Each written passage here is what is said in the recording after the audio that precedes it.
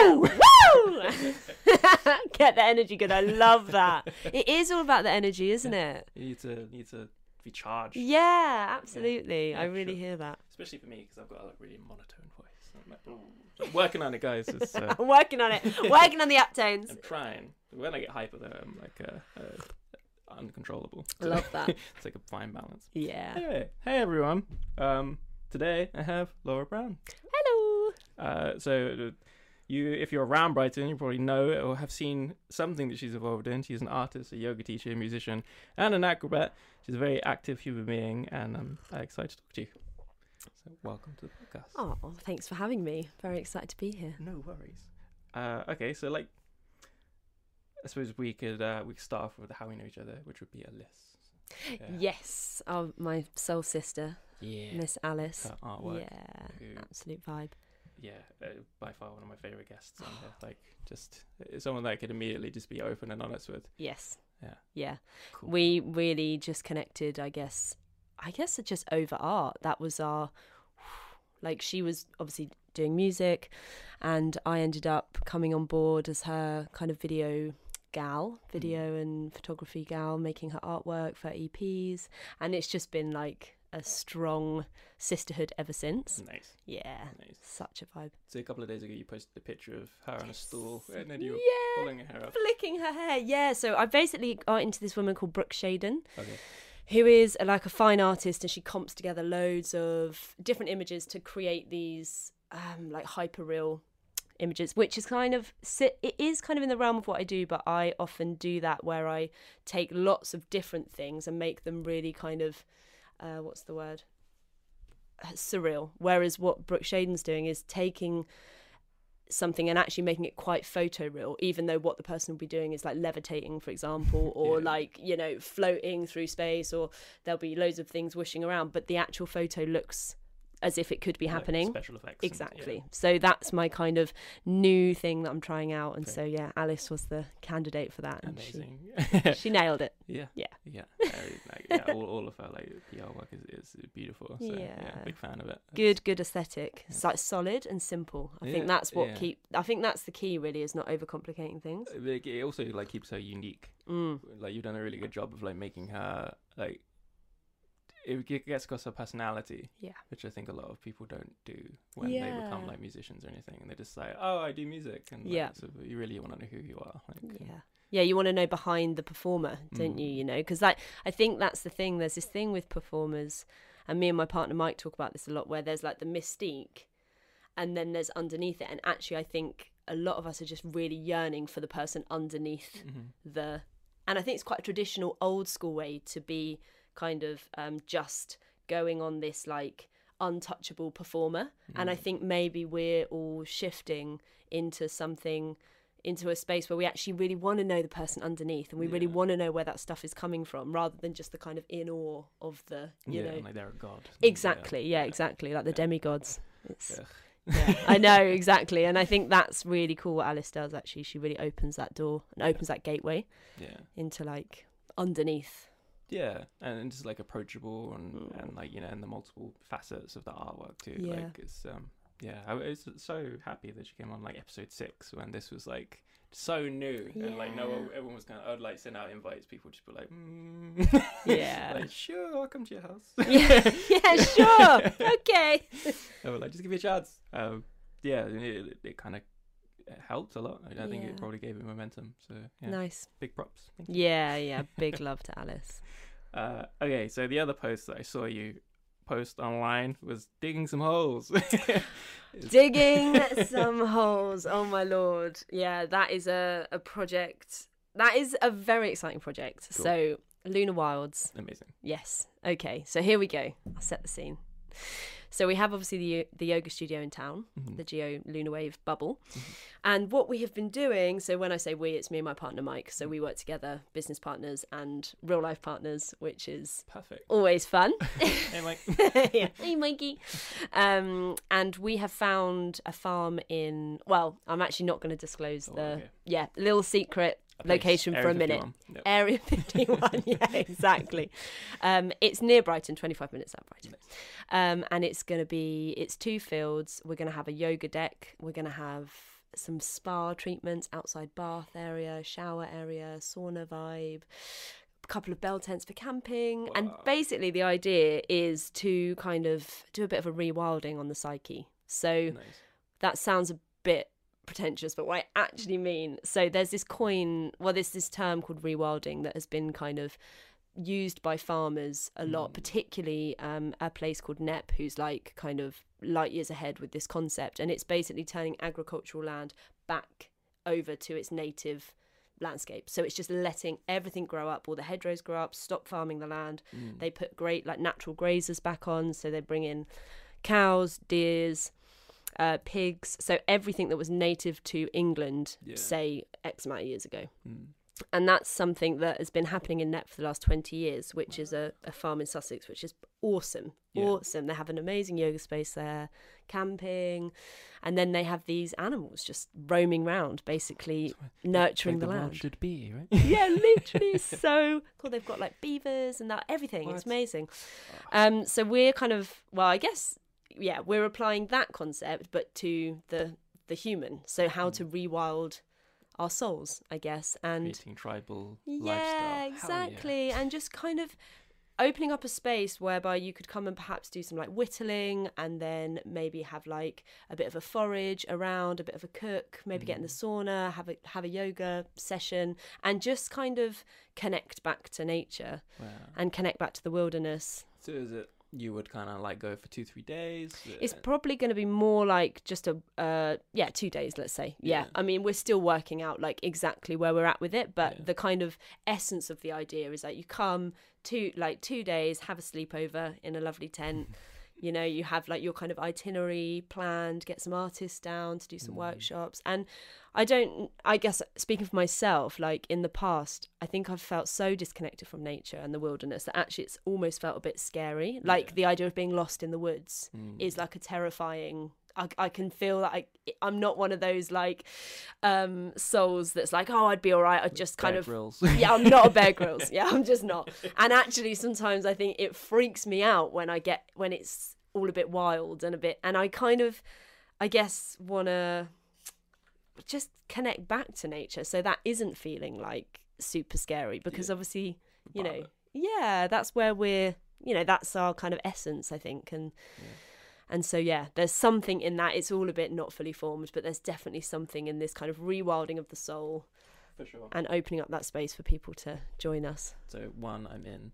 Like love that. Whittling, definitely. Yeah. Like my friend Rosie actually does amazing like bushcraft, and so she whittles like knives, like chopping boards, spoons. I know, it's amazing. Yeah. Rosie's coming on the podcast. Yeah, Rosie needs to come on the podcast. Please, Rosie. Or just hang out with me. That's cool. So, yeah, just teach me to whittle. I used to do bushcraft when I was growing up. Like, like from 21 onwards till about 26, I think. I used to go to Wales like twice a year, and we'd take like barely any equipment and just try and get by. And we'd come back, everything would be easy. Yeah, right. It's kind of our version of Fight Club. Like, sure, all the volume gets turned down, everything else. Did you get scared at any points? Yeah, I mean, oh God, see, this is where this on camera.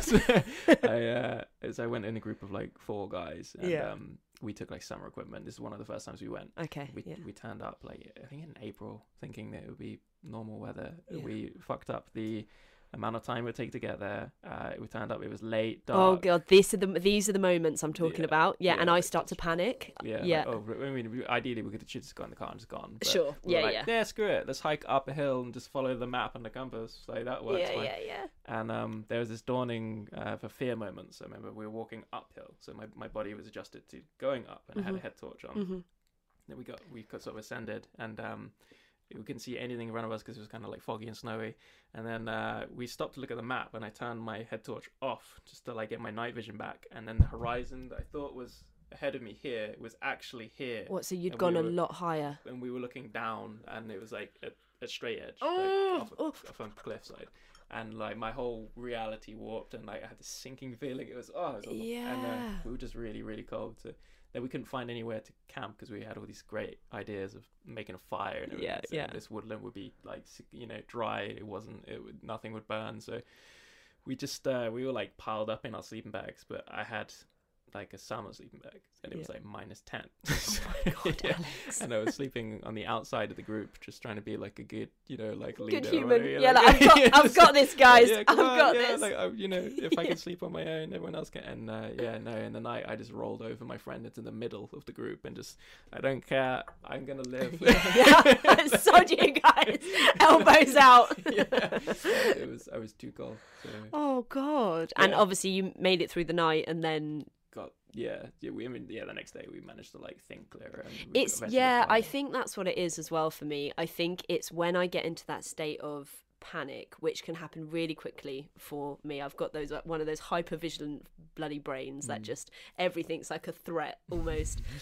Which is like my biggest lesson, I think, about being here this time round on Earth is like how to manage that point, because actually when I can ground and when I can get into my body, I can really rationally think my way out of it, but it doesn't take a lot for me to flip up into that like fight or flight space, and I go into just panic and I've got to get out. Like I think I probably was a herd animal at some point. And I just up and go.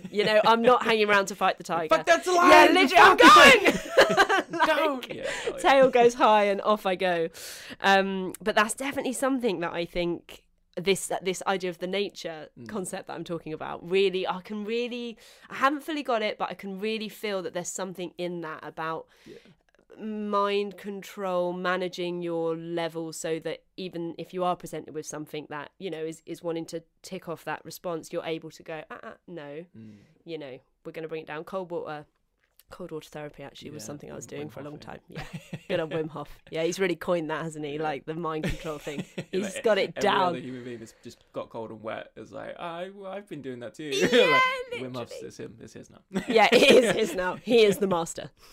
Yeah, I was gonna say too because I'm quite like my mind will go like, oh, that's a problem. Oh, that's a real problem. Like, so one way of dealing with that is just. Every week or ideally every day, but I can't find enough things to do, is just put myself out of my comfort zone. Yeah, nice. And then like gradually things sort of got easier over the course of like a year. I'd say I went from like being like stressed all the time to just being kind of like okay, like this is bullshit, but it's fine. Yeah, I really, really hear that. I talk a lot with my therapist about the window of tolerance and how like you have this window of tolerance, and actually the growth areas are like you're saying, like just outside. It's not in like panic, but it's like if you can just get out of what you can tolerate, then you're like building that resilience, growing as a human, finding, actually I can survive in this situation.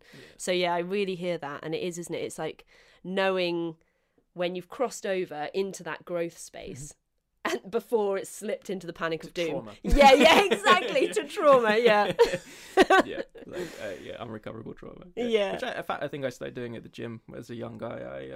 I would work out hard for months, and then I would just I'd be like, oh, it's horrible. I don't, and then I would just be so put off I wouldn't do it, and just created a level of discomfort that was too high. Yes. And then I never stuck to the gym, which is why I'm like a dad bod man.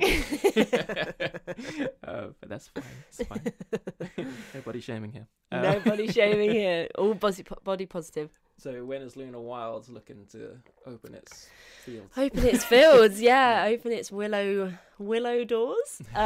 It opens, well, hopefully in June. That's the aim. So yeah, the digging. I mean, I think we've done that thing where we're like, oh yeah, it's just a decking. It's just a bit of this, a bit of that. And actually, then you start doing the work and you're like, oh, cool. So if I dig that there, then that means that water can just run, there's just, like you start one thing and then it opens up all the other things.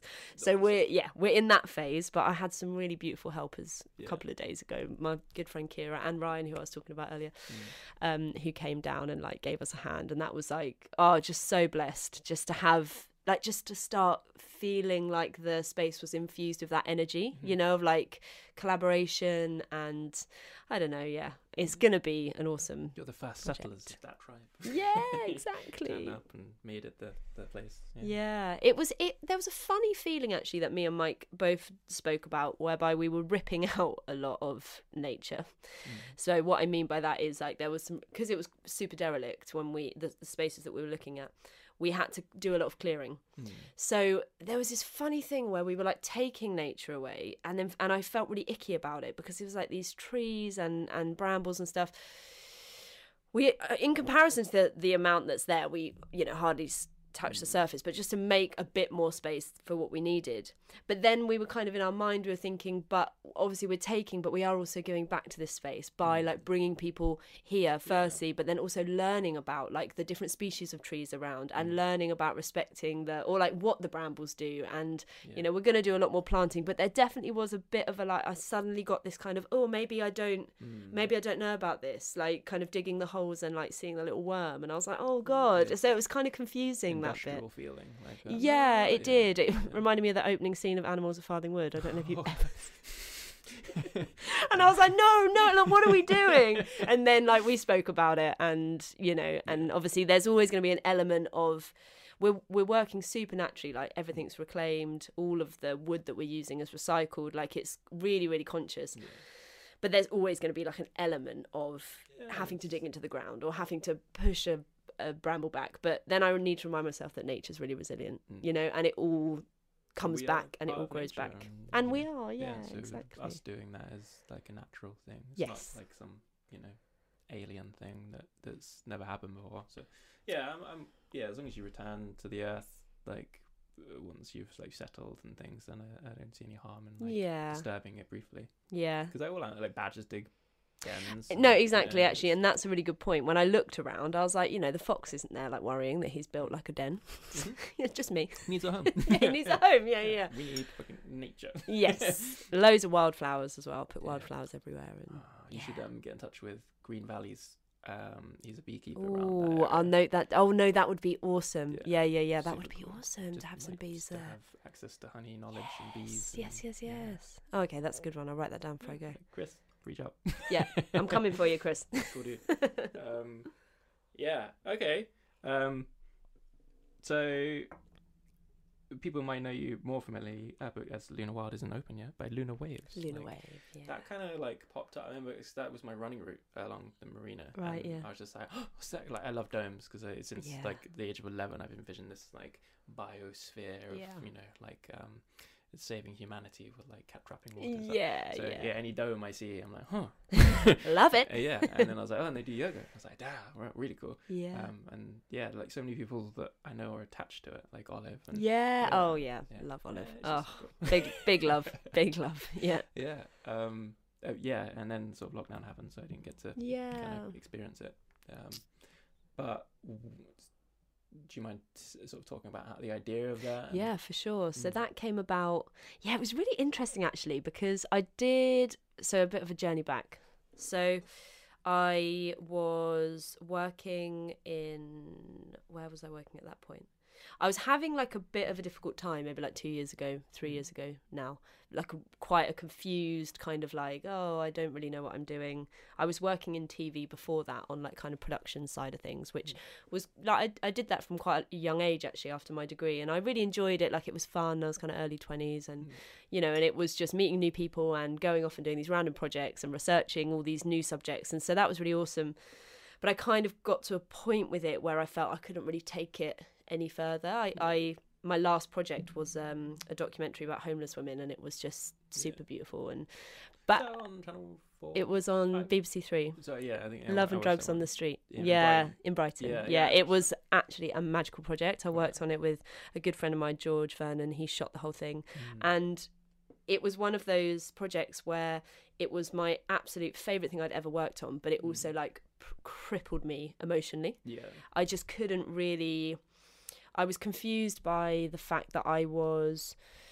I didn't know if I was kind of necessarily helping these people by making this documentary, or if I was exploiting them unintentionally. Like I was very confused by the concept of it, but knew that it was a really important thing to be made, and knew that I was approaching it sensitively, and so was the camera people that were working on it. So we were all very sensitive and coming to it with, I believe, like absolutely like pure intentions, but there's always that difficulty, I think, when you're taking quite a sensitive subject and then using it on a platform for not entertainment because it is about learning, but there's still that element in your mind of thinking, how do I make this engaging? And so I was just kind of confused by the whole thing a little bit, if you know what I mean. Yeah.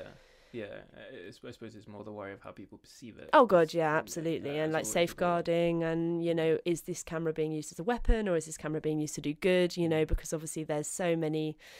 Yeah. Anyway, that was a whole kind of minefield in my mind. By the time I finished that project, I was like, I think I need a bit of time out. I got to that point where I was like, I've been about 6 years in telly, and I was like, yeah, I think I just need to take a little break. I was really pleased with how the programme went, and how it was received was incredible. So I took a little break, and I had a little think, and I went and did my yoga teacher training. Classic. Nice. I ran away to France, not to India. I went down to France and did my teacher training with a lady called Rachel Hanbury, who was awesome. It was a really, really beautiful teacher training, like 6 women in total. Oh, nice. Yeah, and just very small and peaceful, and yeah, it was lovely. So I did that, and then I came back from that. So that would have been 2 years ago now, 2 years ago in the summer. I came back from France, and I still wasn't 100% sure. I was still a bit like, I didn't necessarily want to go and teach yoga.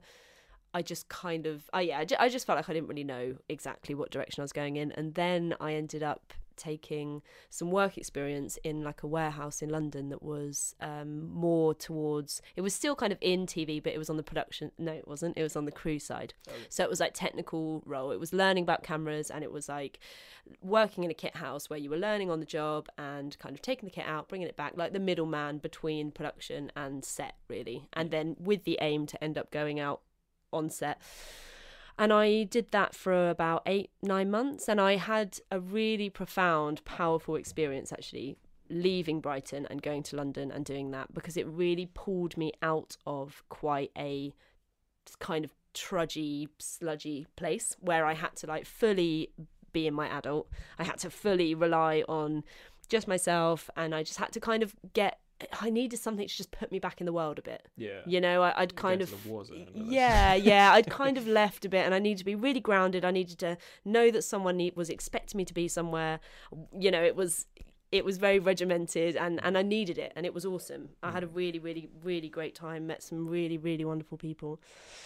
And it was actually on the train trips back. Like I did the commute for the first month, and that's when I was like, oh my God, imagine if there was a dome on the beach. Like literally, and it was like that, like a bit of a lightning bolt, you know? It sounds a bit like cheesy, but it really wasn't super planned or super thought about. And then I kind of let go of the idea. It was like it came, and then like classically, I think with these kind of big life-changing ideas, you have them, and then they like go away. Yeah. Well, it's like a seed, right? It yes. floats into your mind. Yeah, exactly. Yeah. That was it. It just really kind of like pop. And I was like, okay, cool. And then carried on doing my job in London.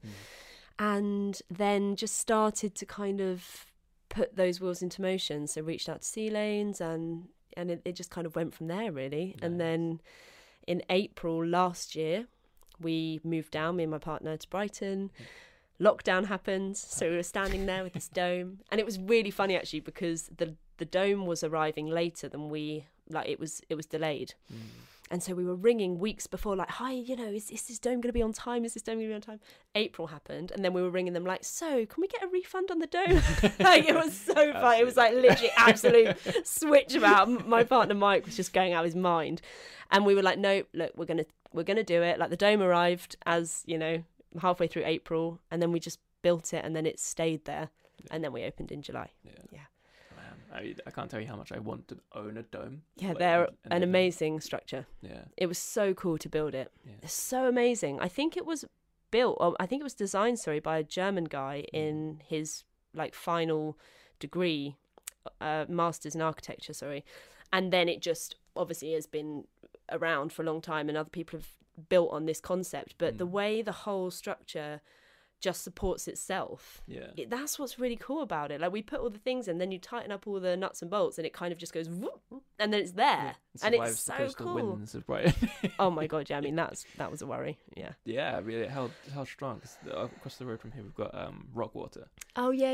And they had some domes actually, didn't they? Yeah, like in the I front. don't know, like 10 or something small domes, and the winds just decimated them one day. But yeah, sorry guys, but like you didn't think that one through.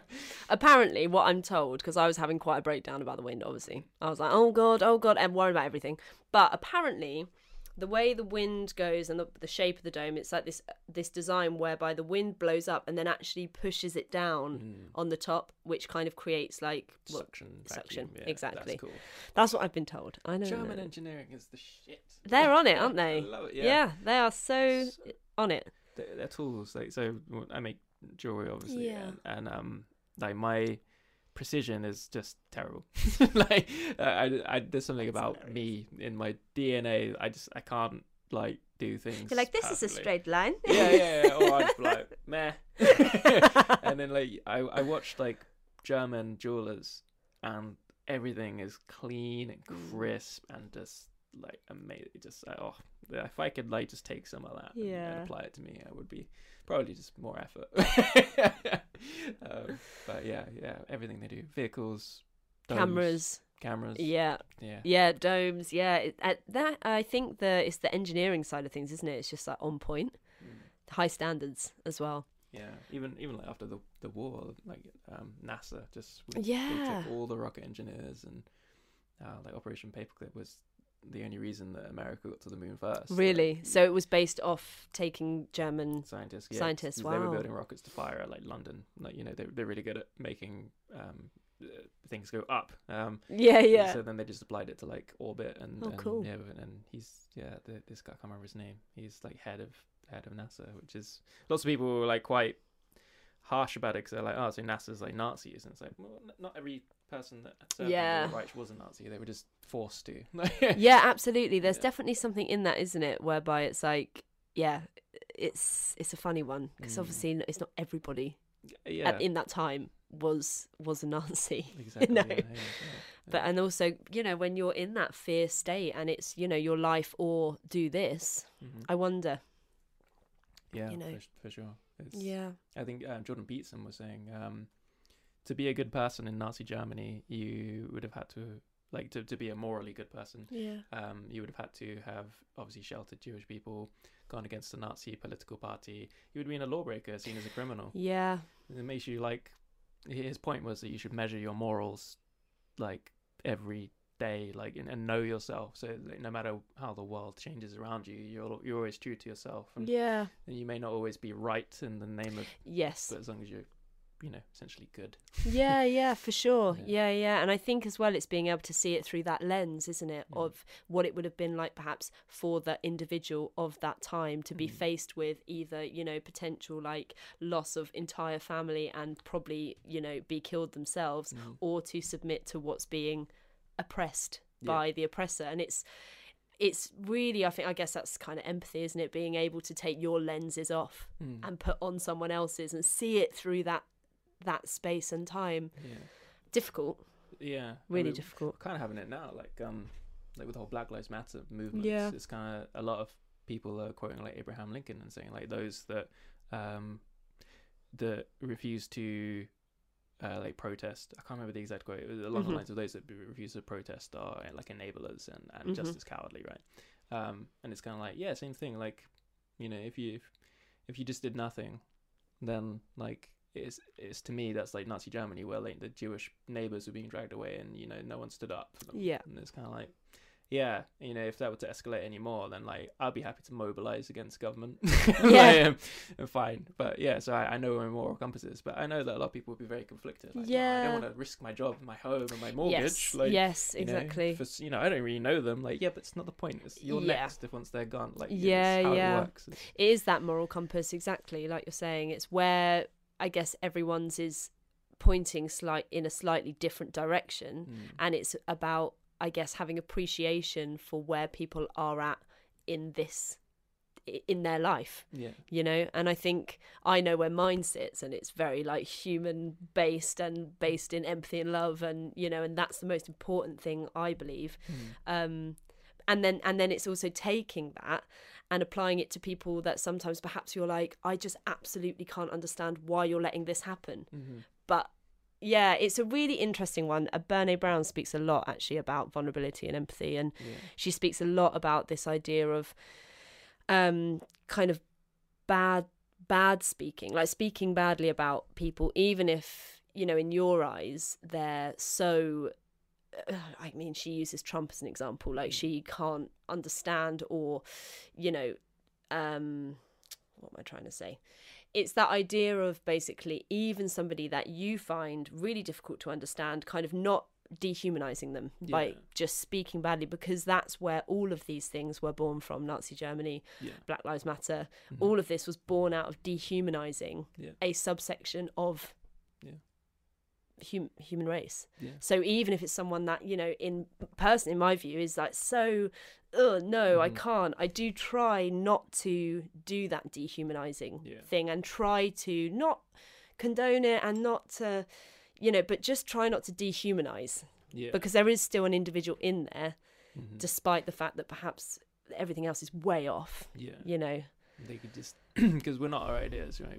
Those can change. And, like, people are easily led, and like it depends on the circumstances. Like if you took away my food and water for a week, and then you started telling me extreme things, I'm pretty sure I'd start eventually to go along with it to get access to food and water. Like, brainwashing is a real thing. So you're right. Like as soon as you make them no longer human, it makes it easier to get rid of them. Absolutely. And that's actually just bringing that back to the homeless documentary. I really found that was such an eye-opener, in the sense that, you know, the minute we just brand a section of society homeless people, you lose all individual, you lose this person, you lose this human. And I was hanging out with the most beautiful souls that I've probably ever met in my life, you know, that I had more in common with than probably, you know, a lot of my work colleagues, in a sense, because these were people that in my eyes were living on the fringes of society because perhaps they weren't able to conform, and they were being very true to themselves by saying, like, I actually can't come into this weird infrastructure thing because I've got this whole thing going on in here, and it doesn't support me, like the system doesn't support me. And I felt myself just in awe of these people actually by the end of it, these women and men that we met. And it really, that was a big learning curve for that. Like, you know, it's not a homeless person, it's Charlotte, you know, or it's blah, or it's blah. It's not just this homeless woman on the street. Exactly, a genre. Exactly. And so that was a really key moment for me, when I kind of thought, we can't just lump everything together, and then it does become very easy to just walk past people, and, you know, and not kind of even say hello, smile, eye contact, you know, or just make assumptions. Exactly. I see that a lot on social media. Like my favorite musician, Trevor Hall. I don't know. No. He's very like I heard him through a lot of like yoga people. He's prominent in that kind of, like, they sort of adopted him, and he's very loved, but he also gets like quite a lot of hatred when anything costs money. Like, right. So he did a talk last night where he basically like did this very expensive like virtual sort of like day in the life, and then he got like slated for it. And then he was just like, he will assume this is all for me, like it's like personal wealth. So he was just like, I'm actually like giving all this money to like the Indian like so people that sort of helped him produce his training and his musician work and everything. Like sort of families out there. I can't remember the other. It was like 3 or 4 charities that he was like, this was all for, like, and like to repay the. So he's very spiritual. And I think he spent a lot of time around like Buddhist monks and things. And he was like to repay those people and to contribute to the monasteries. And I was just like, like assumptions are like, oh, they're dangerous, aren't they? Yeah, and I receive it a lot, unfortunately, and that's kind of what my post yesterday was about, where I because I'm quite a feminine and calm man, but like I look like a man, I guess. Like people assume I should be like a bit of like a lad, like sure. What, mate? Yeah, guess fucking be like, no, it's just not me. Like, you know, I'd rather talk about like the cosmos. And I can be like, you know, when I need to be, I can be like particularly if I'm doing building work, I just sure, yeah, no, I so know what you mean. I'm having that at the. It's so interesting you say that, because I've bought like some work trousers and a work hat, and I feel like I'm embodying like what you're saying. Like, get on site, right? Let's go. You start like dropping like syllables and things. Well, mate, give us a cappuccino. Oh my god, it's so funny, isn't it? But I think that's like energy creates that. Yeah. Like, so a low energy of like an academic or a philosopher creates who I am, like, because I don't need to be loud because I'm talking about stuff, like, so yeah, I feel that everyone can be that, you know, or any part if they do, but not a lot of people will really go outside of their usual self. So yeah, when I first meet people and I'm overly polite, kind, friendly, particularly to females, unfortunately, because anytime I talk to them, it's assumed that I'm like flirting, and it's and then like boyfriends don't like me, and it's very alienating. Or if I, you know, from too funny to a guy, you know, they assume that because I live in Brighton, it's like a gay capital, it's like suddenly I'm hitting on them too. So yeah, it comes across quite harsh, because overall I'm just looking for like connection and to talk to people, which is why I started a podcast, and this has made it easier because, you know, as we are all busy all the time, like, were the chances that I would get to stop and hear your opinions probably very slim in the world. Like, so yeah, I think I found my place, but I lost my point. I think it was about assumptions. That was it. Like, it was. We were talking about assumptions. Assume anything about it, and I did security work. Did you? About 4 or 5 years ago. That's so interesting. And I had the same epiphany with you with the homeless, because I would have to deal with them. You know, and I would be in a team of 4 that ran around Brighton. And, I remember this defining point where my coworker caught up with a guy who had stolen some food, and he was like ready to take the food off of him, and I was like, I know we're meant to stop, but I was like, like, he needs to eat. I was just like I can't afford to feed you because my salary is shit, but like I can turn a blind eye here. Like what can I do in this situation? I think it's kind of looking at those, where can I help? But then from like the point of view of like the supermarket that he stole from, they're kind of like, well, we want our stock, and then it's just sort of, you have to do this quick equation, like, okay, like Sainsbury's can cope with 1 less pack of biscuits. Yes, like, this guy needs food today. Like, it's kind of, my job is kind of like essential. Like, if I lose it, but will this guy? Just like very quick. Like, so know what you mean. It's that quick thinking versus slow thinking, isn't it? And when you're in those heat of the moment situations where you're standing there faced with the fact that this guy is going to potentially have his food taken off him. Your brain is going like like through all the scenarios really quickly. Like, it's quite amazing. And gratefully, you know, my moral compass is on point. I let him eat the food. Good. And go. But my coworker, I guess a less reflective person, was just like, nah, he's fucking dickhead, mate. And, like, he's not. Like, he's just had really bad luck. Like, you could be there too one day. Oh, absolutely. Me and George used to say this all the time. I mean, and I say this all the time to my partner now, is that, like, I really feel like all of us are only a few steps away from, you know, like falling out of the system. Like, it doesn't take much.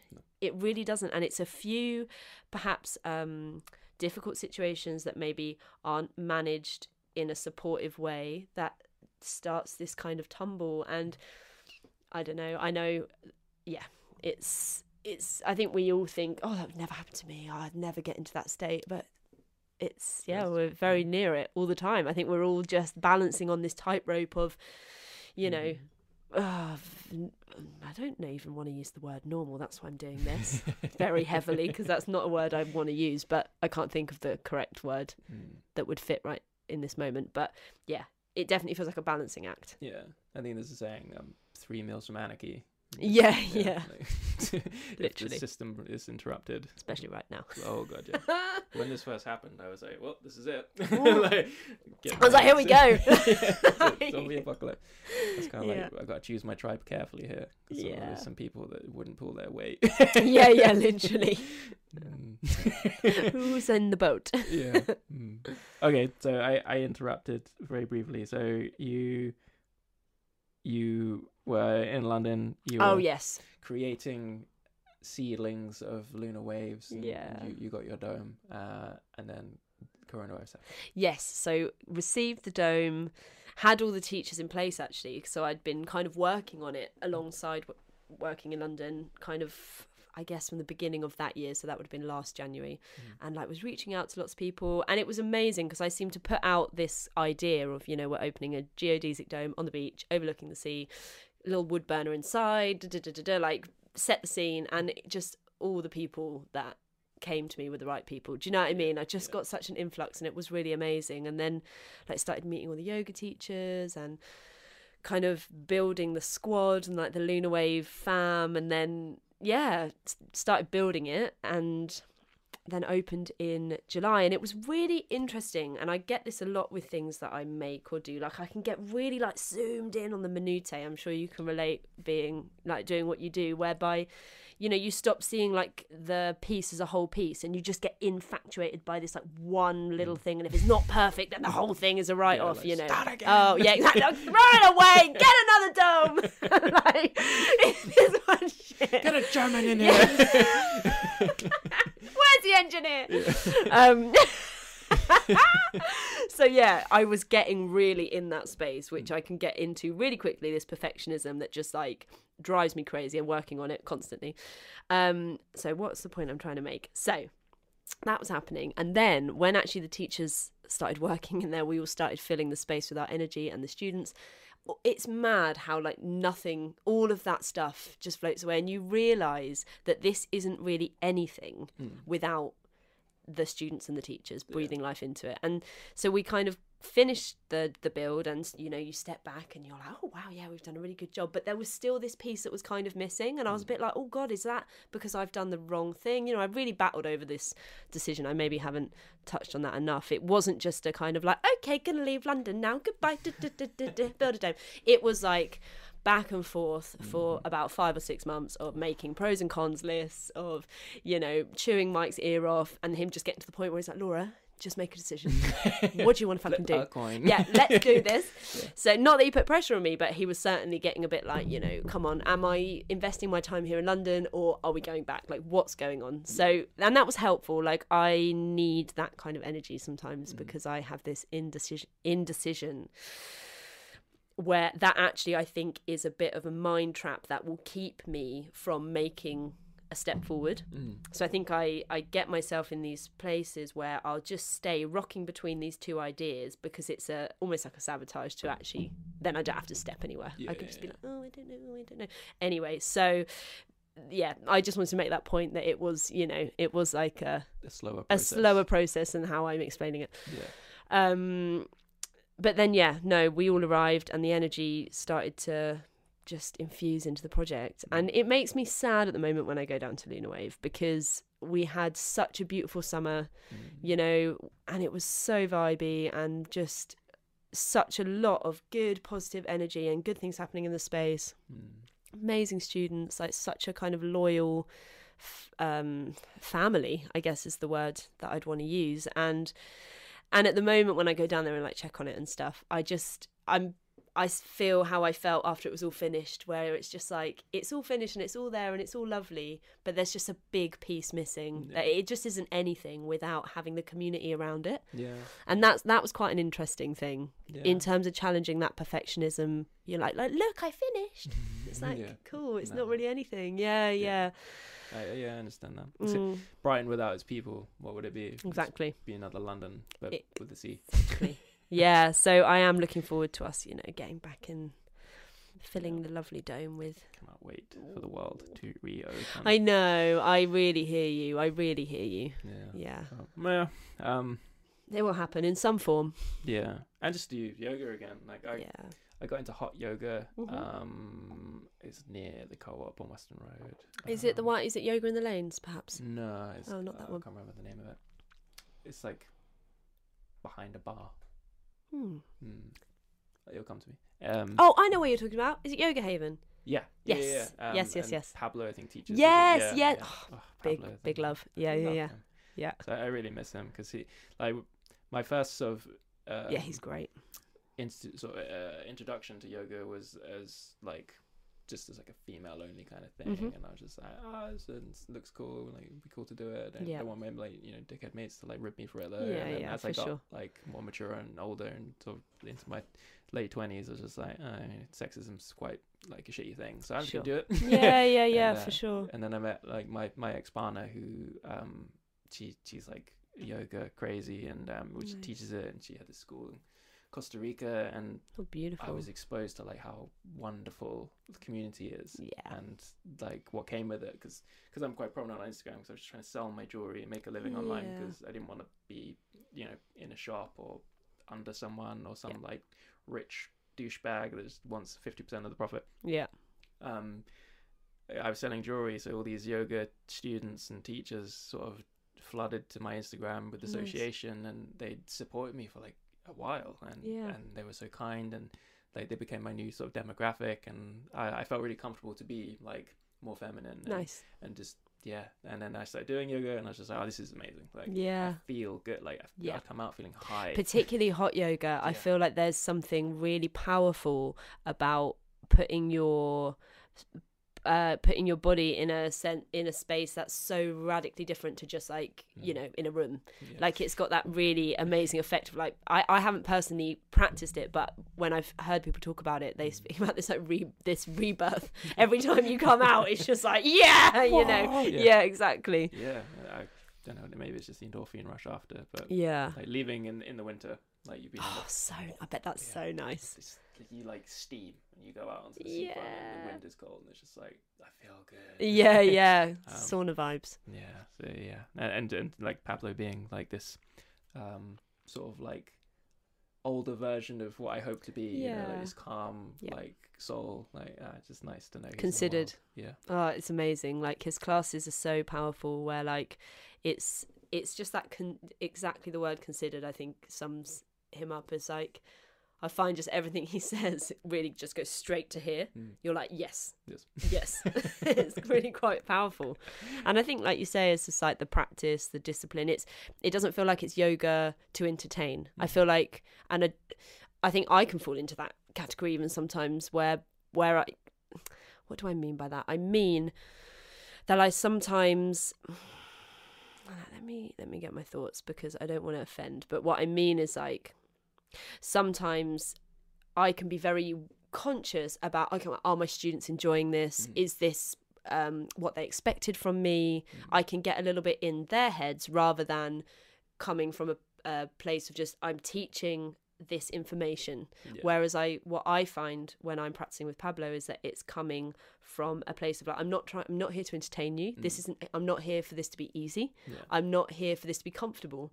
I'm here to teach a practice that pulls on discipline, that pulls on presence, and I really find that inspiring. Like I really aspire to think good cop, bad cop. Exactly. Bring that into my teaching, because I definitely find myself sometimes more online actually, because there's that disconnect anyway, where I'm like kind of overly conscious of, is everybody okay? And I think maybe that the online thing doesn't help, because you've got this barrier between you all, and so when I'm in studio with people, I can be really with them, whereas the online thing is it's great that we have it as an option, obviously, and we can still come together and gather and connect, but it's just that it's not the same. It's like human attention span on the internet is hard. It's really hard. Average is about 14 seconds. So. Is it? Yeah. No way. I even look at my my stats and my videos for my creation projects, and it's like, I don't know, like 1% will watch it through. The rest is the average view time is 14 seconds. We're just churning through stuff, aren't we, all the time? Yeah, there's so much out there, and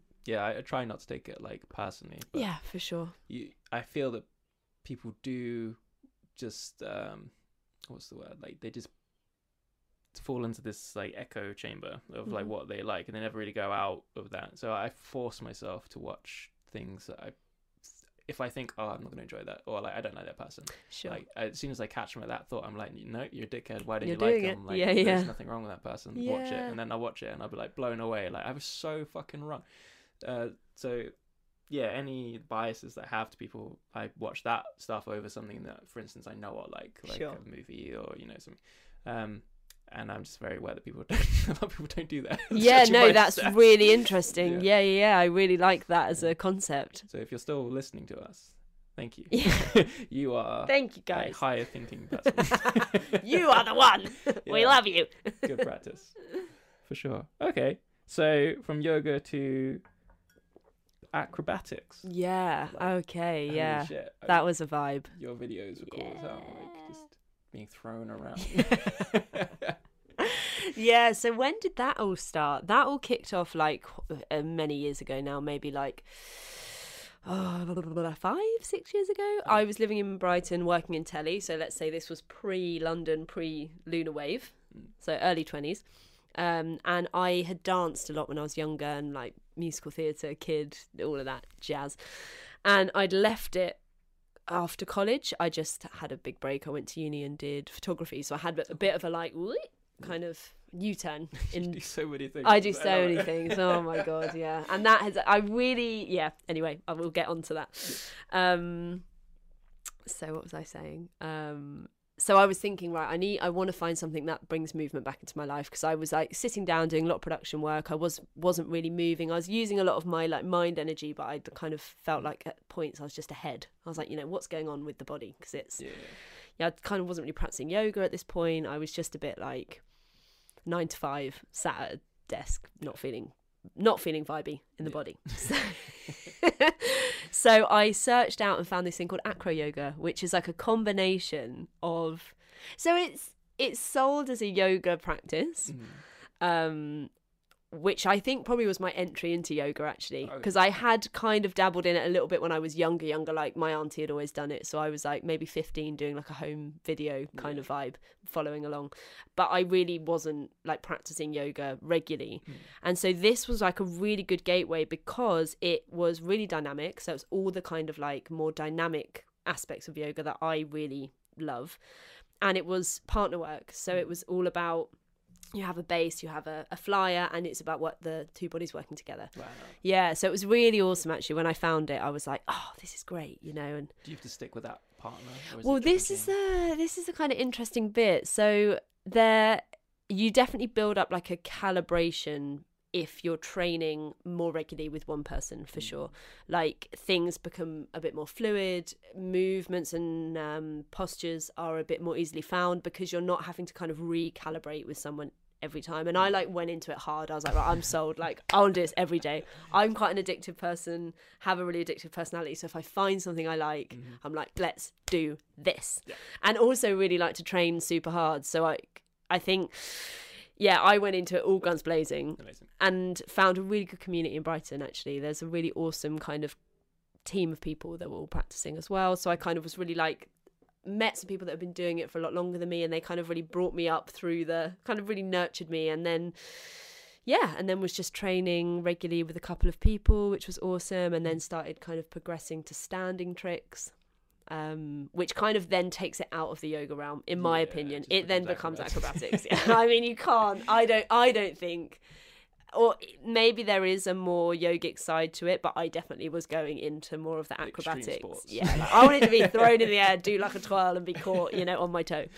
One facet of you is like the warrior, and then the other side is like, throw me around. Absolutely. This is really interesting, actually, that you point out that duality, because I totally have that, and it works in extremes. I'm either like extremely worried or I'm extremely reckless. Yeah. And I go from one to the other. And there's not much, I'm practicing trying to hold both parts in one space, so that I don't have to go into the extreme worry or the like reckless, fuck it, just, I want to break my arm, But it's funny, because any body related sport, I feel like, is where this reckless person comes out. And I'm going to actually change the word reckless. It isn't reckless. It's like uber confident. It's maybe like, it's having a lot of, maybe from that dance background, but having a lot of confidence in the body and being like, I can do that. Yeah. It's that can do attitude. Whereas, anyway, so it progressed into this acrobatic kind of world. And then the video side of things, I just started kind of fusing the fact that I guess I'm visual and see and think in that way. And so all these beautiful kind of sequences and postures that you can make with these two bodies, I was just sold. I was like, all right, let's make some videos. You know, like, here we go. And met a really awesome teacher called Lauren, who I've made the 2 videos with.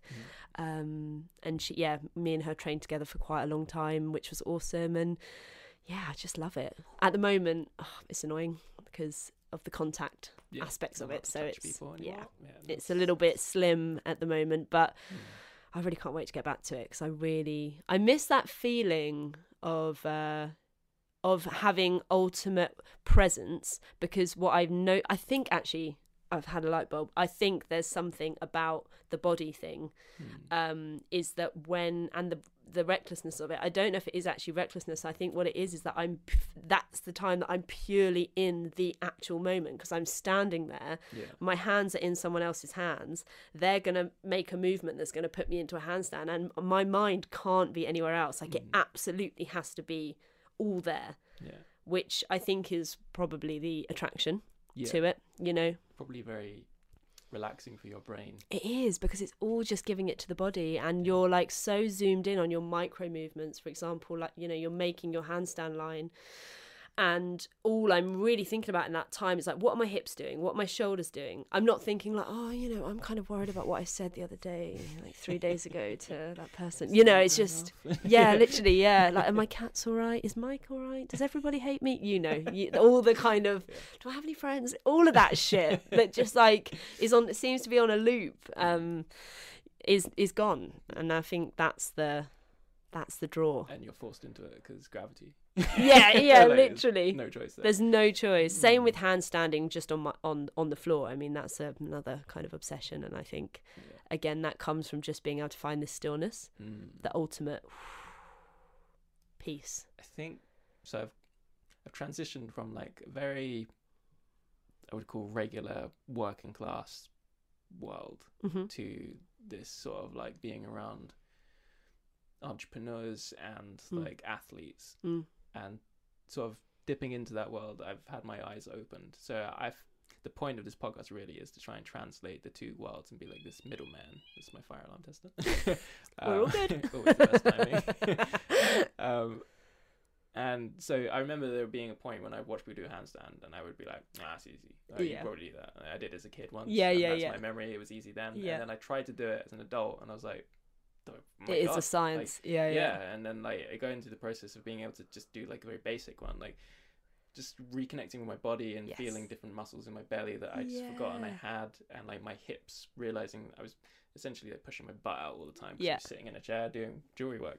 So for sure. Pushing my hips out again, like just brought back, and then you know you learn about chakras and things, and like you know your everything just realigned, like your body works again, and you feel like different. And I just wanted to like convey that to people that are kind of like on the fence, like I used to be, kind of like, that world to me looks beautiful, but like it's just not me. I'm not part of that, or like my friends will rip me, or like I just take the fucking leap. Absolutely. Connect to the body, to the people, like being able to hug people. Like I have housemates now, and you know, at first we weren't like touching, and or you know, we just like have brief conversations, but then like we like had a ceremony, if you know what that means. And hug and like tell each other everything, and it's just like that kind of connection, like it's so tribal, probably closer than my family. Like, it's very odd to think that England is kind of like that, because you think of a traditional stereotype of an English family. It's very, not like, close. Hello, mother. Absolutely. There's no love anymore. I definitely feel there's something in when you're removed, or when you kind of leave your family unit and you put yourself in like a new space, the bonds that you create with those people definitely feel like, what am I trying to say? I'm trying to relate it to when I moved away to uni and lived in Cornwall, and it was the first time I'd like left the family unit, and being so far away meant that the people that were around me in Cornwall were like family. You know, we just went whoom, and I feel like I think that's really, really special and really awesome when you find these pods and these connections, and you start building a new version of a family. It's not to discount this one. It's just that it's definitely a different kind of way of relating, isn't it? And and it doesn't come with all the kind of preconceived ideas of what, you know, oh, you're the quiet one, you're the sensitive one, you're the this one, you're the that one. You're just kind of able to show up as who you are now and be taken at that level. And I think that's what's really magical about kind of building those new bonds, those new like family tribes, and continuing to make new ones. Absolutely. This sort of pre-concepts, I recently went through like a dude divorce, but it was like the right thing, because we had sort of outgrown each other, I guess. But I was okay with it, because I kind of had already processed that, like, if you stay friends with someone for years, like, you change, or they change, or you both change, hopefully. But if it's just you, then it's like resented, and then you don't feel comfortable to be the new you, and then you're living in two realities, and it's very odd. Oh my god, you have like an impasse. Like you're not being congruent, and so it doesn't feel good. And then when every time you try to push that boundary, it sort of starts an argument, upsets, or you know. So essentially that was like the breaking point. But I suppose family can't really escape that, so they have to acknowledge. Mine have been really sort of okay with, you know, I didn't get any like shit for it. Like if I did anything like sensitive, I used to get like sort of a bit, you know, like mocked for it. But I think now they just know that I'm this it's kind of like dude, like hippie. They're just like, oh, he's a bright hippie. And like and it's almost, there's something really beautiful about that acceptance when you start to see. I think there's a transition that happens between like caregiver and child. At whatever age that is, like let's talk about the age now that I am, for example. My parents, I feel like there's something really beautiful about when they start to see you as an adult and as you now, and you also start to see them as not just mum and dad. And I think that's the piece. That's where you're like, oh, okay, we're actually starting to relate now on like I can see you as people and not just as like fixers that are going to save me the whole time, because that was definitely my thing. And I'm really excited about kind of transitioning into that space, and actually feel like our bond has got so much stronger than before, you know. Equality. It's all about the equality. For sure. So I guess that's probably what attracts like people like us, that kind of, I suppose, be in a stage of growth, I guess, because I wasn't always, and hopefully I will be from now on, but you know, I hear that come and go. But I suppose that makes you want to do stuff to meet new people, right? Is that like a driving force? Which is one of my questions, actually. Like, what is like your drive? Like, that's a really good question. Definitely.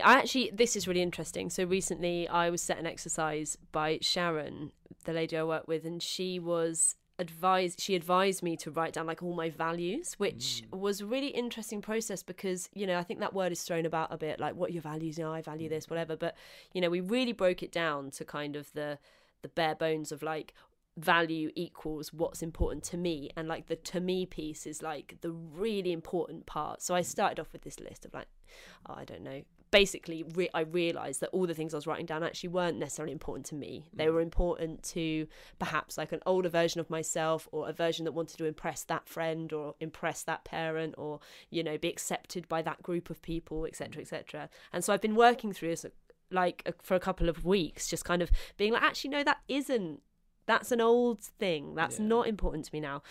So I'd say something that ties in with what you've just asked about, and especially about the driving thing, is challenge. I think that's like a really big one, and putting myself in situations that aren't just sticking in the comfort zone.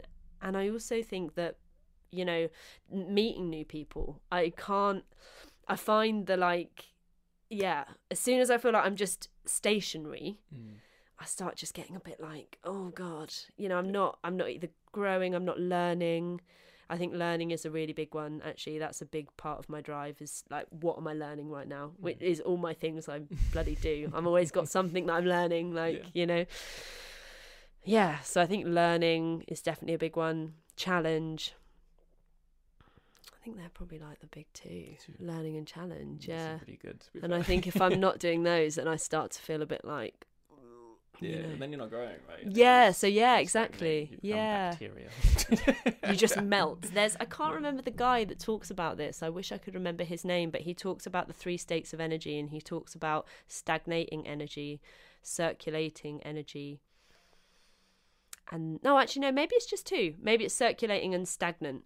And, you know, obviously, and it's kind of quite self-explanatory. You're either kind of in a place of stillness, which actually, let's not use that word, because stillness doesn't mean that you're not circulating your energy, but you're in a place of like, say you're dormant, like you're not lit by anything, there's not this kind of activation, or you're in a place where you're circulating your energy. And that, for me, that's circulating energy, where you like bump into new people and new things, and it just keeps going and going and going. Like that's the drive. Yeah, for sure.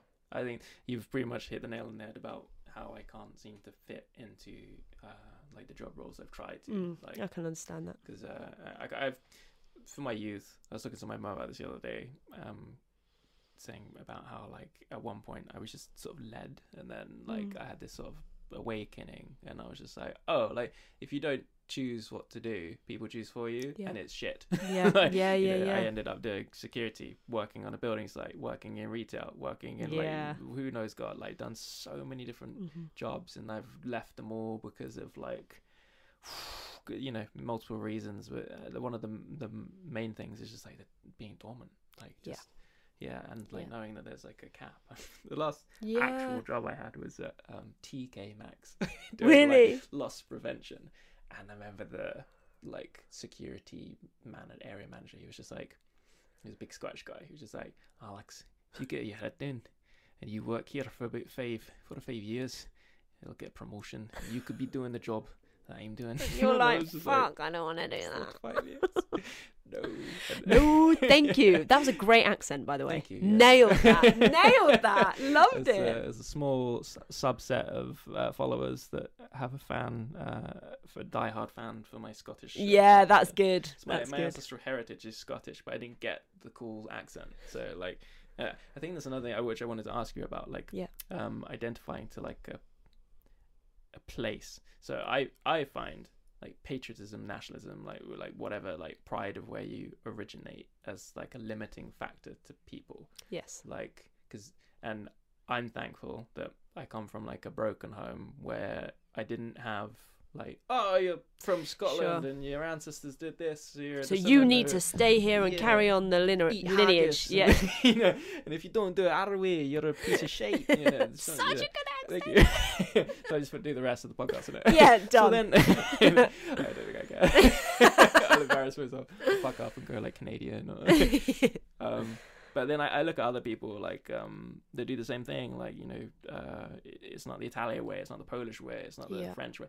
And I'm kind of like, because I don't have that sort of conditioning. I've been really open. I don't really feel like I feel like part of the earth more than a certain sect of it, which makes me a bit weird to people, because you know things like borders matter. Sure, apparently. Like, I'd love to, like, you know, at one point I wanted to kayak to France, and I reading up on, cause I was just going to do it, and people were like, you should probably look because of water space and stuff like that. Yeah, and they were like, you can't do that because the boats will physically stop you and take you back. And I was just like, why? Like, surely if I take a passport, like, no, you have to go through, like, they have to know you're in the country. And I was like, that's weird. That's really weird, because I would totally be of the mindset, like you're saying, where you could just get a boat and cross the channel. Yeah, like, fuck it. If I get there, I deserve to be there. If I make it, then I'm gonna be here. Yeah, it's how humans have migrated since ever. I don't think it's that alien, but it is at the moment.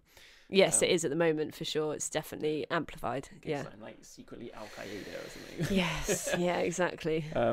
But yeah, I wonder, do you relate to a certain place? Because you've been to Cornwall, you've worked in London, and you don't seem to sort of. Do you know what? I'm such a vagabond, I think, at heart. Like, I just always want to be on the move. I don't have this mindset of like, I want to settle anywhere, really.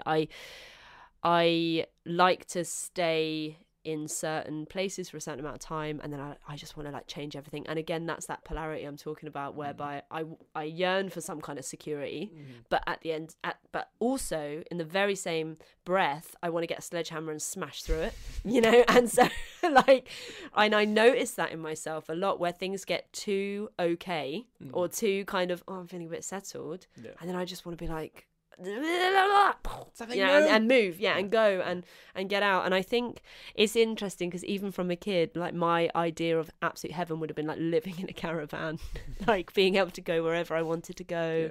And at the moment, I'm definitely experiencing a bit of a feeling of restriction with the obvious.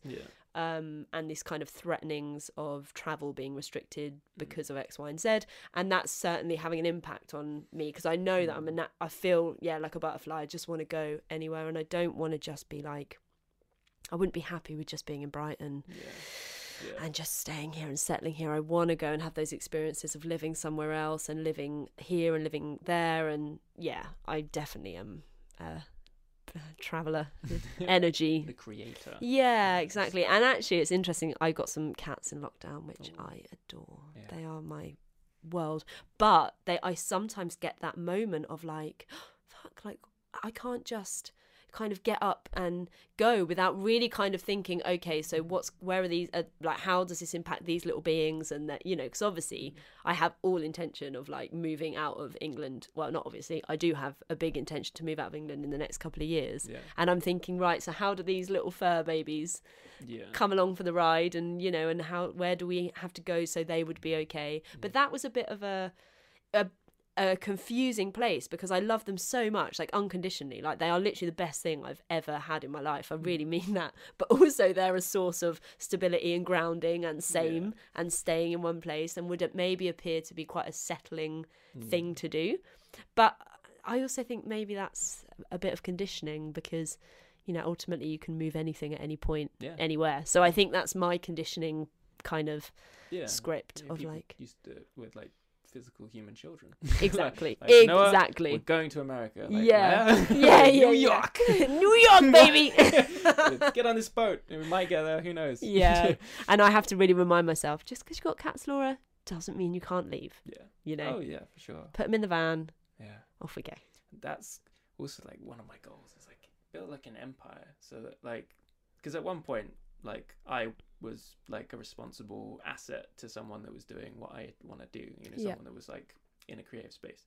And I was left like to look after places or do things while that person was away. Okay. I was just I just want to be in a stage where like have like a base that operates doing a thing, and then I can go provide, like go. That's exactly it. I'm so on your vibe. 100%. And I think actually I feel that what's quite exciting about the Lunar projects is I'm almost feeling like I'm getting into a space where I'm able to start kind of creating that lifestyle, because I think it's a lifestyle or a lifestyle choice in a way where you can set things up that can ultimately start to run without you being at the center of them, which is definitely the goal for me with the projects that me and Mike are setting up. It's and that frees you up to then perhaps go and take your energy elsewhere and serve and also have some sense of stability and some base.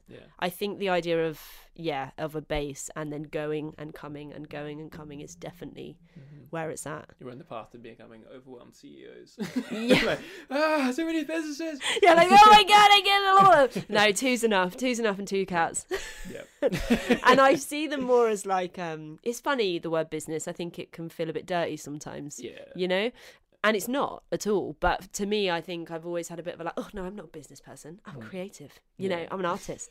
So like the fusing the two together has been a bit confusing for me. And actually I think like I like to see them more as projects. I always use the word project because I'm like, it's a project. It's like, you set it up and then you get a tribe and you get people together and then it starts to kind of flourish and grow and build from there.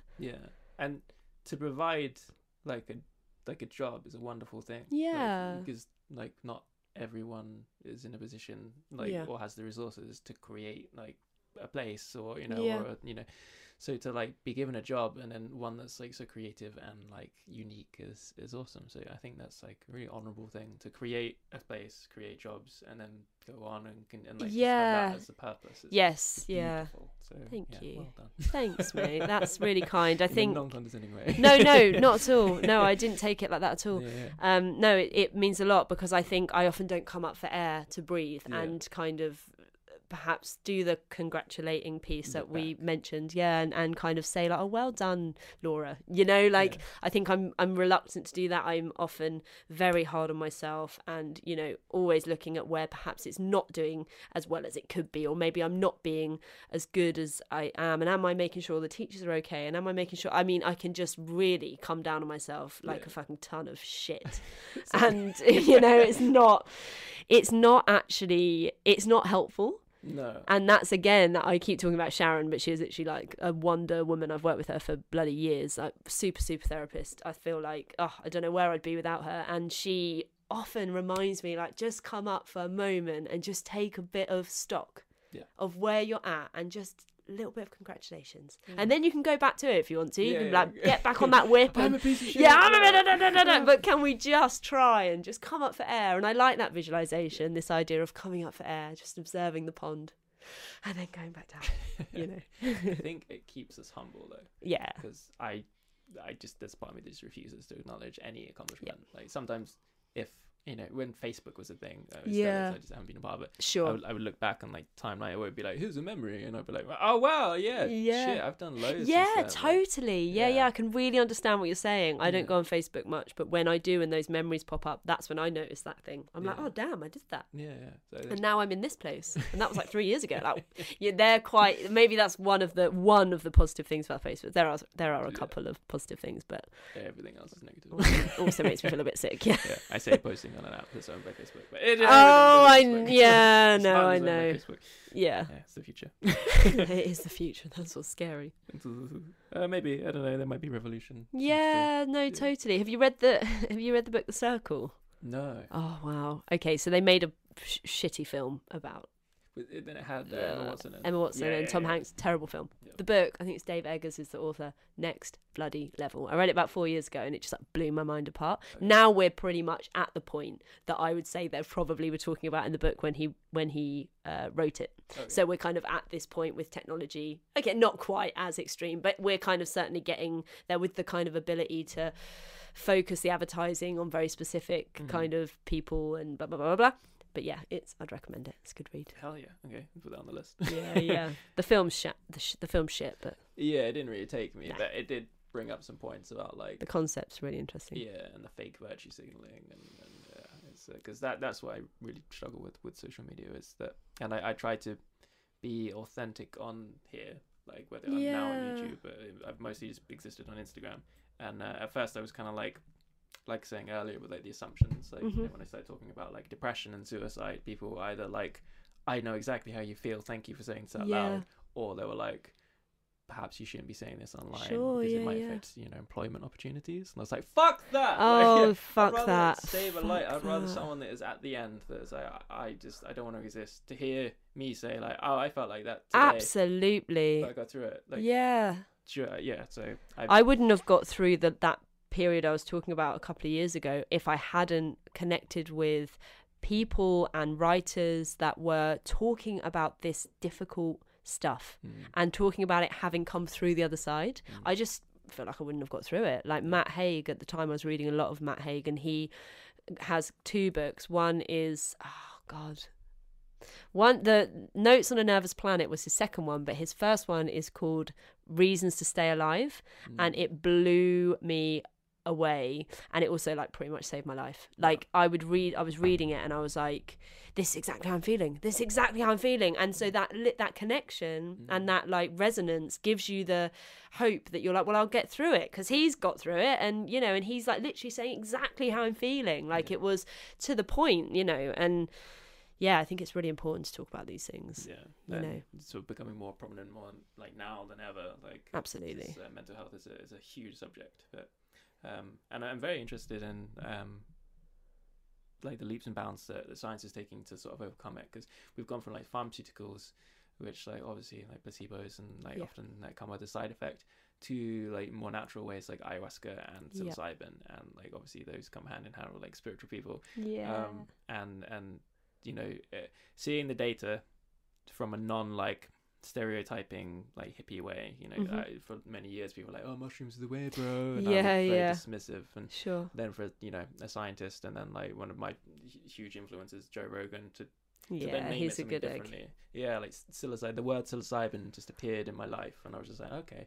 And then for it to be explained as this like neural pathway reconnector, and then to then do it, and then the results being this life changing, like personality change, and it's wonderful. Like, and I cannot wait to see if it doesn't get squashed, how the world will be in like 10 years. Absolutely, because it's a rewiring of it, isn't it? It's like, I think we've been taught to fear, or again, it's that dehumanization piece that we were talking about, where like if anybody, I've always been taught like drugs are bad, hallucinogenics are bad, it's if you do it you're gonna die, and so I had the fear of God put in me, and blessed for that, because it kept me on a path that has been for the most part pretty straight there, but there always is that point, I think, that most people get where this curiosity starts coming in, and actually then you start rewiring it, and you realize, oh no, it's not that all drugs are bad, and it's not that like if I take drugs I'm gonna die.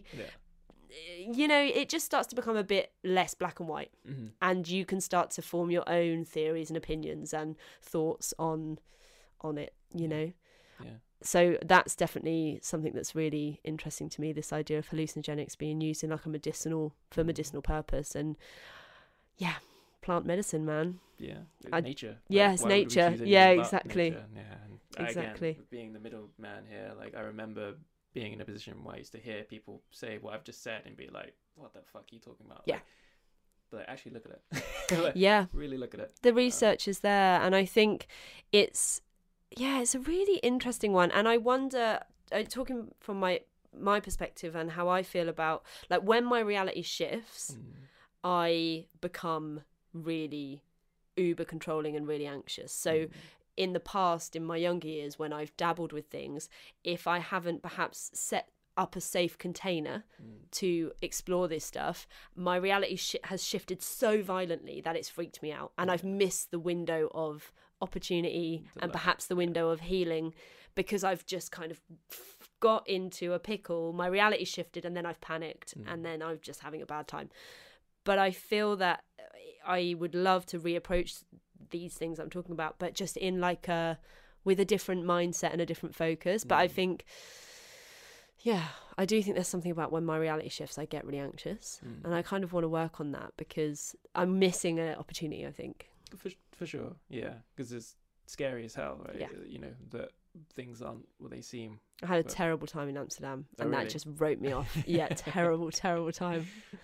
I think one of the things we're also learning is there's different types of these things, and some are kinder. And whatever this wasn't kind, and it was me and my partner at the time, Steve, love him. We just had a fucking meltdown. I don't know I don't know where we were, I don't know what happened, but we both just lost our minds, and that was scary. And I think I haven't been able to I haven't been able to kind of come to it again without holding on to that trauma, because it really traumatized me. And I want to. I think in the next few years that's definitely something that I'll be exploring. But as it becomes legalized, hopefully we'll be able to do it. Lunar Wave. Oh my god, Lunar Wilds, Lunar Wave, we do it everywhere. Get the cats involved. Get high. I think maybe spiritually speaking, maybe you needed to experience no, absolutely. There was definitely something about it was so significant. So it happened like maybe about 7 years ago, but it hasn't left me. Like the whole experience, I could literally recite it like almost word for word, like how just mad it was. And it definitely needed to happen, because I came out of that space and I just was a different person. And it wasn't necessarily a positive experience, but there was some gold that I extracted from something that was quite difficult. And I think it's the control piece for me. There's definitely there's a controller in here that wants to like, okay, everything's, and I just, I definitely have to negotiate with her. That's the point. The interesting sort of side note from that one is I've, for years, because of my change in like moods in extremes, being around young people at the time, they were quite naive. They were like, "Oh, maybe you're schizophrenic or something." Sure, really I can really understand that. And so doing that, I created like these kind of like fictional beings like within my mind, like, oh, now I'm like the depressed Alex, now I'm like the happy Alex, and they were like different. As I understand mental health more now, I'm like, that's ridiculous. But like, I did want to, and do still want to, write a book called Multiple Occupancy. Nice. The theory being based around like that there's multiple versions of you, and and again, I've gone into like the sort of spiritual like demographic, like everyone refers to like the inner child or like the controller, and and you have to, and we do like. I feel like all the doctors and people of authority that spoke to me never acknowledged that they have conversations in their head too. They almost made it sound as if I was in the wrong. Oh, absolutely. It's like, I'm okay, you're not okay. It's that dynamic. He also was like, oh, do I put sugar in my coffee? No, I don't. You're fat. Oh, for sure. The inner monologue. And I find that kind of fascinating, because there's this huge elephant in the room that we talk to ourselves. We're organic computers. And like, there's obviously a lot more going on than on the surface when we meet someone. Like, so for reality to crumble, to me, is like great. I love it. Like, sure. Because the one that I was in was weird. For sure. And it wasn't supporting or serving. Cold. Like, I was, everyone else to be these kind of like quiet. The only consciousness would come out verbally, and that seems kind of strange too. Not through like a hug or a smile or your eyes. So definitely. That's really interesting about the fragmentations. There's a woman called Till Swan who I think is pretty awesome, and she talks a lot about like the fragmented consciousness and how exactly what you're saying. You have this aspect of you, this aspect of you, this aspect. They're all you, and it's whatever one is sort of sliding scale, right? So whatever one is being brought to the front at that point, depending on what is coming at you. That's what I notice. So what's coming at me will depend on what fragment of myself needs to kind of be at the controller. If I kind of think of my head as a little station, like exactly, like Inside Out. I thought they did a good job of it. At least I have a few issues with it, but I think in general they did a really good job of touching on something that was hard, a hard subject for small children. Great. That was great. Imagine growing up with that. Oh my god, could you imagine? Because I felt like when I was growing up, if I was sad, it meant there was something wrong and I shouldn't have been sad. If I was sad, there was something wrong. That's what it equaled. And it wasn't okay to be sad. Ultimately, the kind of message that you're getting is, it's not okay to be sad. And I think that really started to kind of excavate that dangerous message in a really positive way. Like, because of it, I kind of now envision these like just me's, like very like angry Alex sat in the corner. And I'll talk to myself kinder now. I'll be like, come on, bro, like, you just gotta get through this. It's gonna be okay. Whereas before I was just like, oh, you're so shit. Oh like, I know that one. This up so bad. Like, everyone's gonna hate you. All the time, like the bad parent. And now it's great. I love being in my head. Kind of like, oh, you feeling sad today? Let's put some sad songs in. Man. Let's have a cry. I put A Star Is Born on, and I was like, nice. Fuck it, doing it. Man. Good song. I love that. A movie song. Okay, so wow, we just went off on a whole. We did, didn't we? That was fun. Tangent. That went from multidisciplines to multi-personalities. So next on the list of things that we were going to discuss was just, I suppose we kind of already touched on it, was entrepreneurial mindset. Like, I guess we're in a position. I would argue I'm less of one because I haven't generated income from it, but I have done stuff. Like, I don't know. Sure. I hear you, but I don't know if income equates to being in the mindset. Do you know what I mean? I think the mindset is the mindset, and I honestly don't. I don't buy into like I'm only that if it's returned by monetary gain. As a capitalist, exactly. But to be fair, actually, I think my partner Mike is he's got this mind, and I'm definitely very much influenced by him. Like he's got this really wonderfully creative, childlike mind that sees things and is not scared to like take risks and take opportunities, because I feel like he comes from things with this really like childlike energy in a positive way. I mean this, not in a in a rude way. Childish. Yeah. Yeah. Oh god, you're so childish. I mean, sometimes he is, but I like how his brain works, and I like how he views things. So he's definitely like the fire in that department, and I feel like what I do is bring a bit of realism to it. So I think we've got a really good yin and yang thing going on, whereby he just wants to like, it's like, we can do anything, you know, I can do anything, like he's just this fireball, and I'm there just like, but what about this, and what about and you know, like a little rope kind of trying to catch this balloon. But together I think we create this third entity, which is our, I guess, our businesses, our projects, and I think they are really balanced between like his very like fire entrepreneurial fueled visions and my kind of realism and slightly more anxious.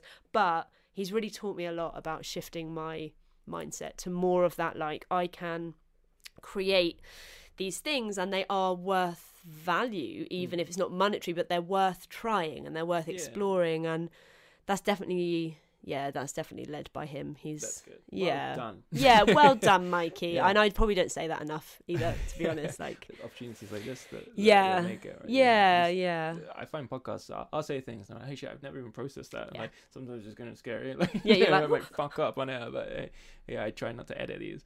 Nice. So I think like permission is one. Yes, I agree. Have you had this sort of metaphor for like bucket of crabs for society? No, I haven't heard that. So if you have a bucket of crabs and one gets to like the rim of the bucket and is almost out, the other ones will pull it down. It's like a psychological thing. What, to like say don't go? Like herd safety, because you don't know what's beyond. That's so interesting. Yeah. And I see that in society a lot when people try stuff. And I encourage people. So, and I love creative people and I'm around them a lot and I will always push them. But I hear them, and I've also been subject to people saying negatives like, don't do that. Yeah, you know, that's or like, not a good idea. or they just pick a hole in it for no reason. Yeah. And it sucks. Yeah, it's difficult. Fucking hate people to do that. So like, if you're listening to this and you feel like you don't do that, just think if you do, because I know I have. I think everyone does. Yeah, absolutely. I think we're all guilty of, and it comes from the intention of I want to protect, I want to be, but it's detrimental. It's not our role. Yeah, it's not our role. Yeah, that's nice. And they could achieve something wondrous. And like, I remember 19 years old, I spoke to a pilot this flew for British Airways, and he like convinced me in a conversation that if you want to become a pilot, you can become a pilot. And I was like, oh, but my maths is really bad. He's just like, I carry a calculator, I'm bad at maths too. I was so fueled by this guy, and I was like, brilliant, because I had gone on a date, and like it was like best date ever. I like had a friend that was flying planes. Oh wow, that's amazing. Yeah, so I was just like, if I pay for the fuel of the plane, so we like flew over Brighton. It was such a good day. Anyway, so I was like, I kind of want to fly now, and I was so on fire to do this. And then I sat in a car with a dude because we were going to like London to see another friend, and in that car journey, he picked so many flaws in why I shouldn't and couldn't be a pilot. That I came out of that car just deflated. Yeah, like you feel like a popped balloon, don't you? Just like, ugh. So what's the fucking point? And I didn't take any further steps. Like, he may have been right. I may have failed miserably, and I could have wasted a ton of time. But at the same time, maybe not. Like, people are pilots. Yeah, absolutely. Yeah. And I realized from sort of that point onwards, like, it's who you're around and who you let into your energy and circle that essentially like dictate what you can and can't do if you allow it. Yeah, for sure. And as soon as you stop allowing them to do that, you make enemies, or you upset the group or whatever. Yeah, you put some ripples on the pond. You know, and I'm known for that, and I've fallen out with a few people, but like morally I'm right, and I will never back down. So I feel like that's kind of one of my purposes on this social media platform and podcast, is to just tell people like, do shit, like, man, just try it. If you fuck up, like that's learning. It's not a failure. Well, this is your mindset is really, really similar to Mike's, in the sense that it's all about like trying it. There's not really a failure. It's just more information, and it's more learning for you to then try again and do it differently. And he's really, I feel like, just really inspired me in that sense. And my dad actually is a very can-do attitude. Like he's got this like I sometimes see it as like reckless optimism, whereby anything is possible, you know. And I love it, and I absolutely love it because it's so fueling, and it's so like you do come away after spending time. I always kind of come away after spending time with my dad feeling like, fuck yeah, I can do anything. Like I can do it, you know. And that's awesome. That must be exhausting. Like constantly, like I can just. Yeah, I mean, that's where me and Mike sometimes are like, you know, because I do have to say, like, you know, sometimes can we just say that we can't? Can we just say that we can't? Or can we just maybe not even talk about it? Because everywhere's an opportunity with Mike. Like everything, he kind of, like I say, he's just got that child brain that will like crunch something down and be like, oh, that's an idea. That's an idea. He always says, I'm an ideas guy, Laura. So he gives me all these ideas, and I'm there thinking. And I sometimes can fall into that thing that you're saying where I'm like, well, that one wouldn't work because of this. That one wouldn't work because of this. And sometimes I have to really monitor if I'm just squishing him and squishing these ideas. Because some of his nutty ideas are like the best things we've ever done, you know. You like spiritual version of yourself to like. Yeah, exactly. I do like do. And that's that controller I was talking about. Yeah. I have to really manage her, and it all comes from fear. It all comes from like, no, I just want us to be safe. I just want you to be safe. Like, you know, it's a scripty thing from childhood, I'm sure, or something. I think so. Like tribal roles in evolution, I think are a thing. Like, yes, I think I that's agree. Where stereotypes come from, and like as much as I hate them, like they were a thing at one point, but we should at least acknowledge that.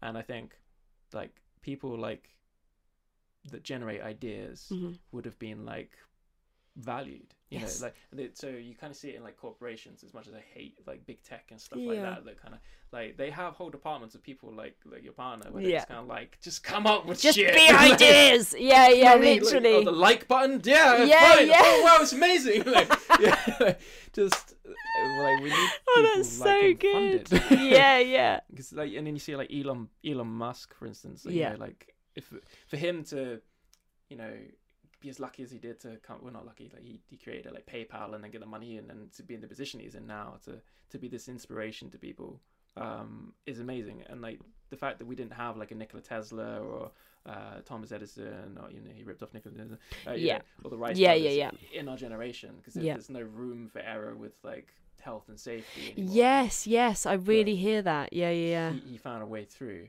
And I just want more people like that to get through, because I know when the rocket failed and he called it rapid, unpredicted disascent or something, like, or like a disassembly, like instead of like it blew up and failed, like it's not failure. It's just some more learning, some more information. Okay, that version doesn't work. So what do we need to take from that and then apply? And I'm like, and all the investors are kind of like, okay, we'll trust him with the more billions. Just keep making rockets, bro. I love that. I want that. I want everyone to be like that, and it is in a way making me intolerant to people. The second someone says no, I'm like, shut up.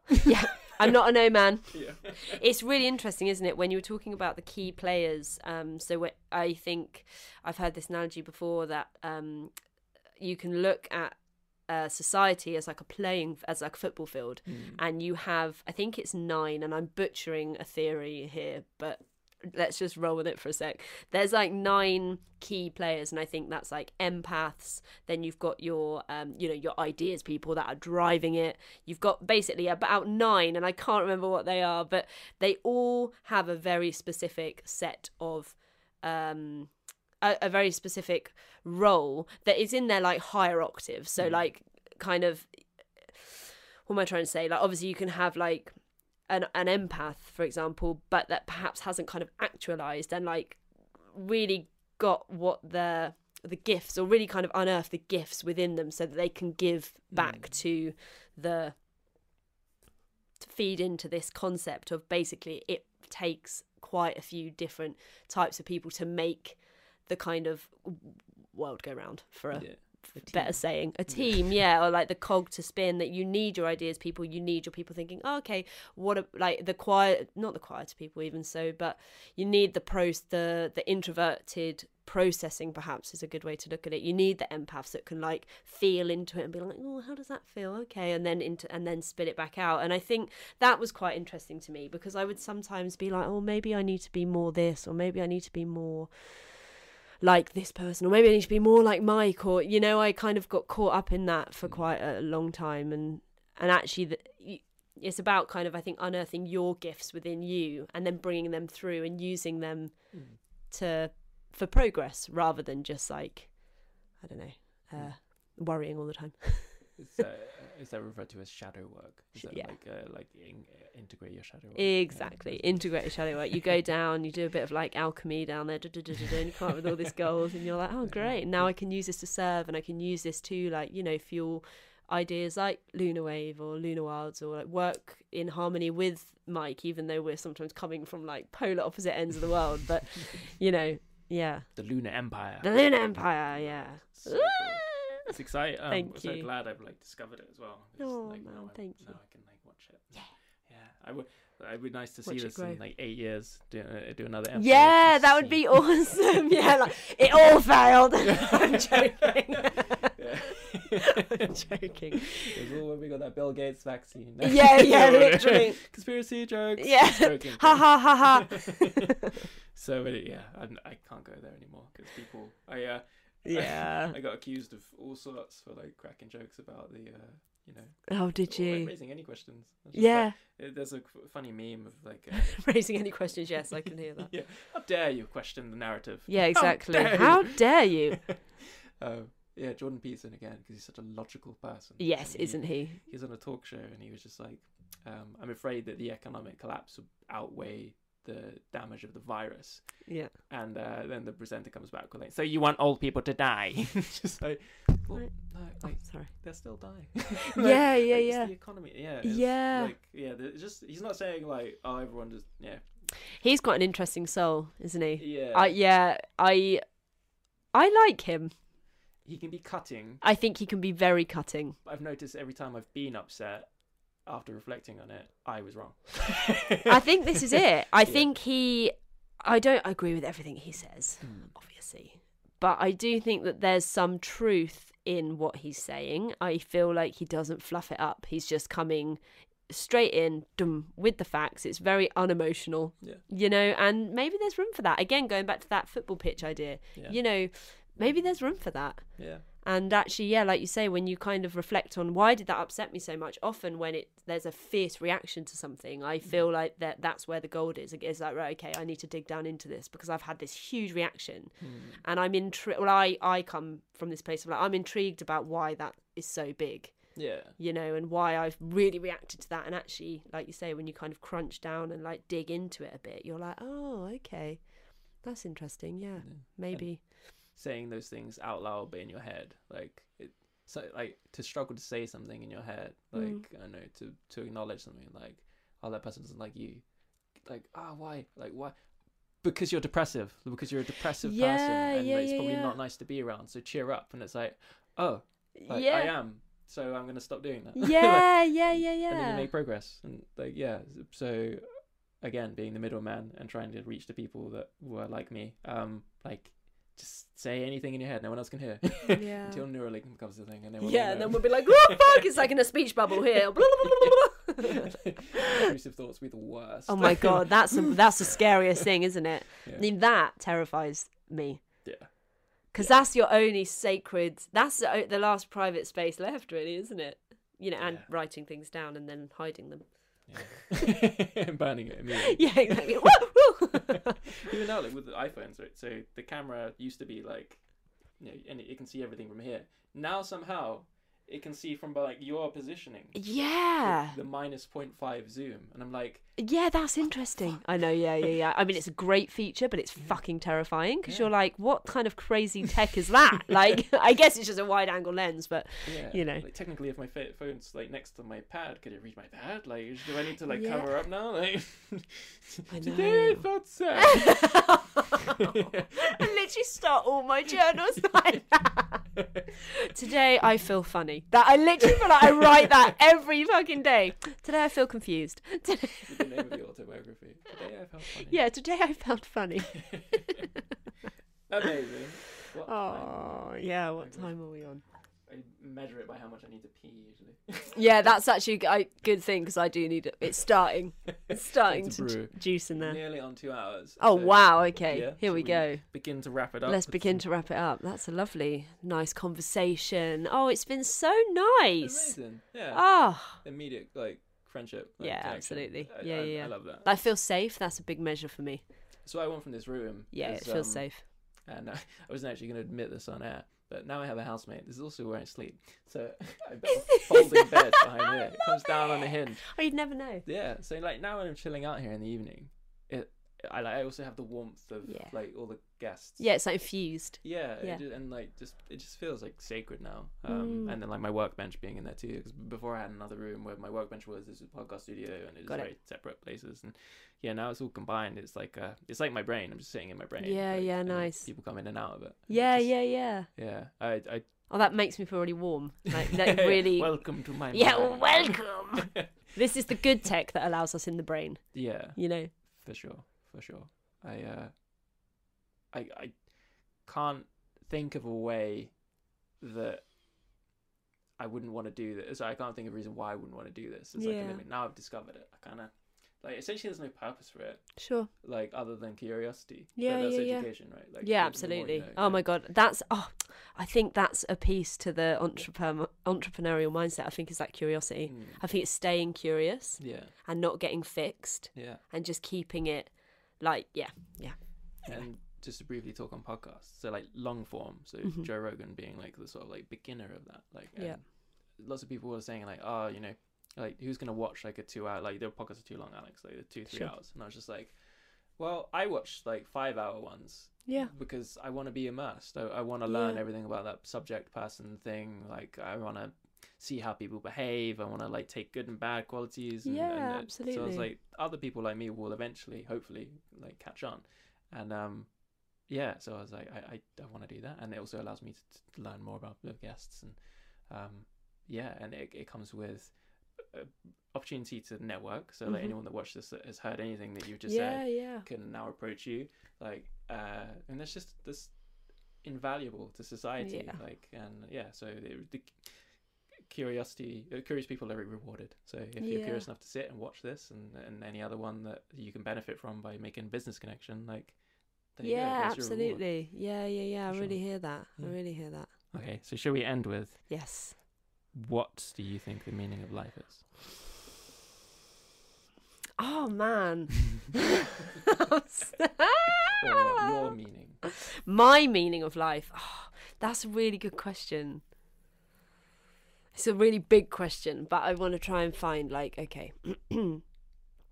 I'm not sitting here trying to like bring in the answer. Like I just come to me, seedling.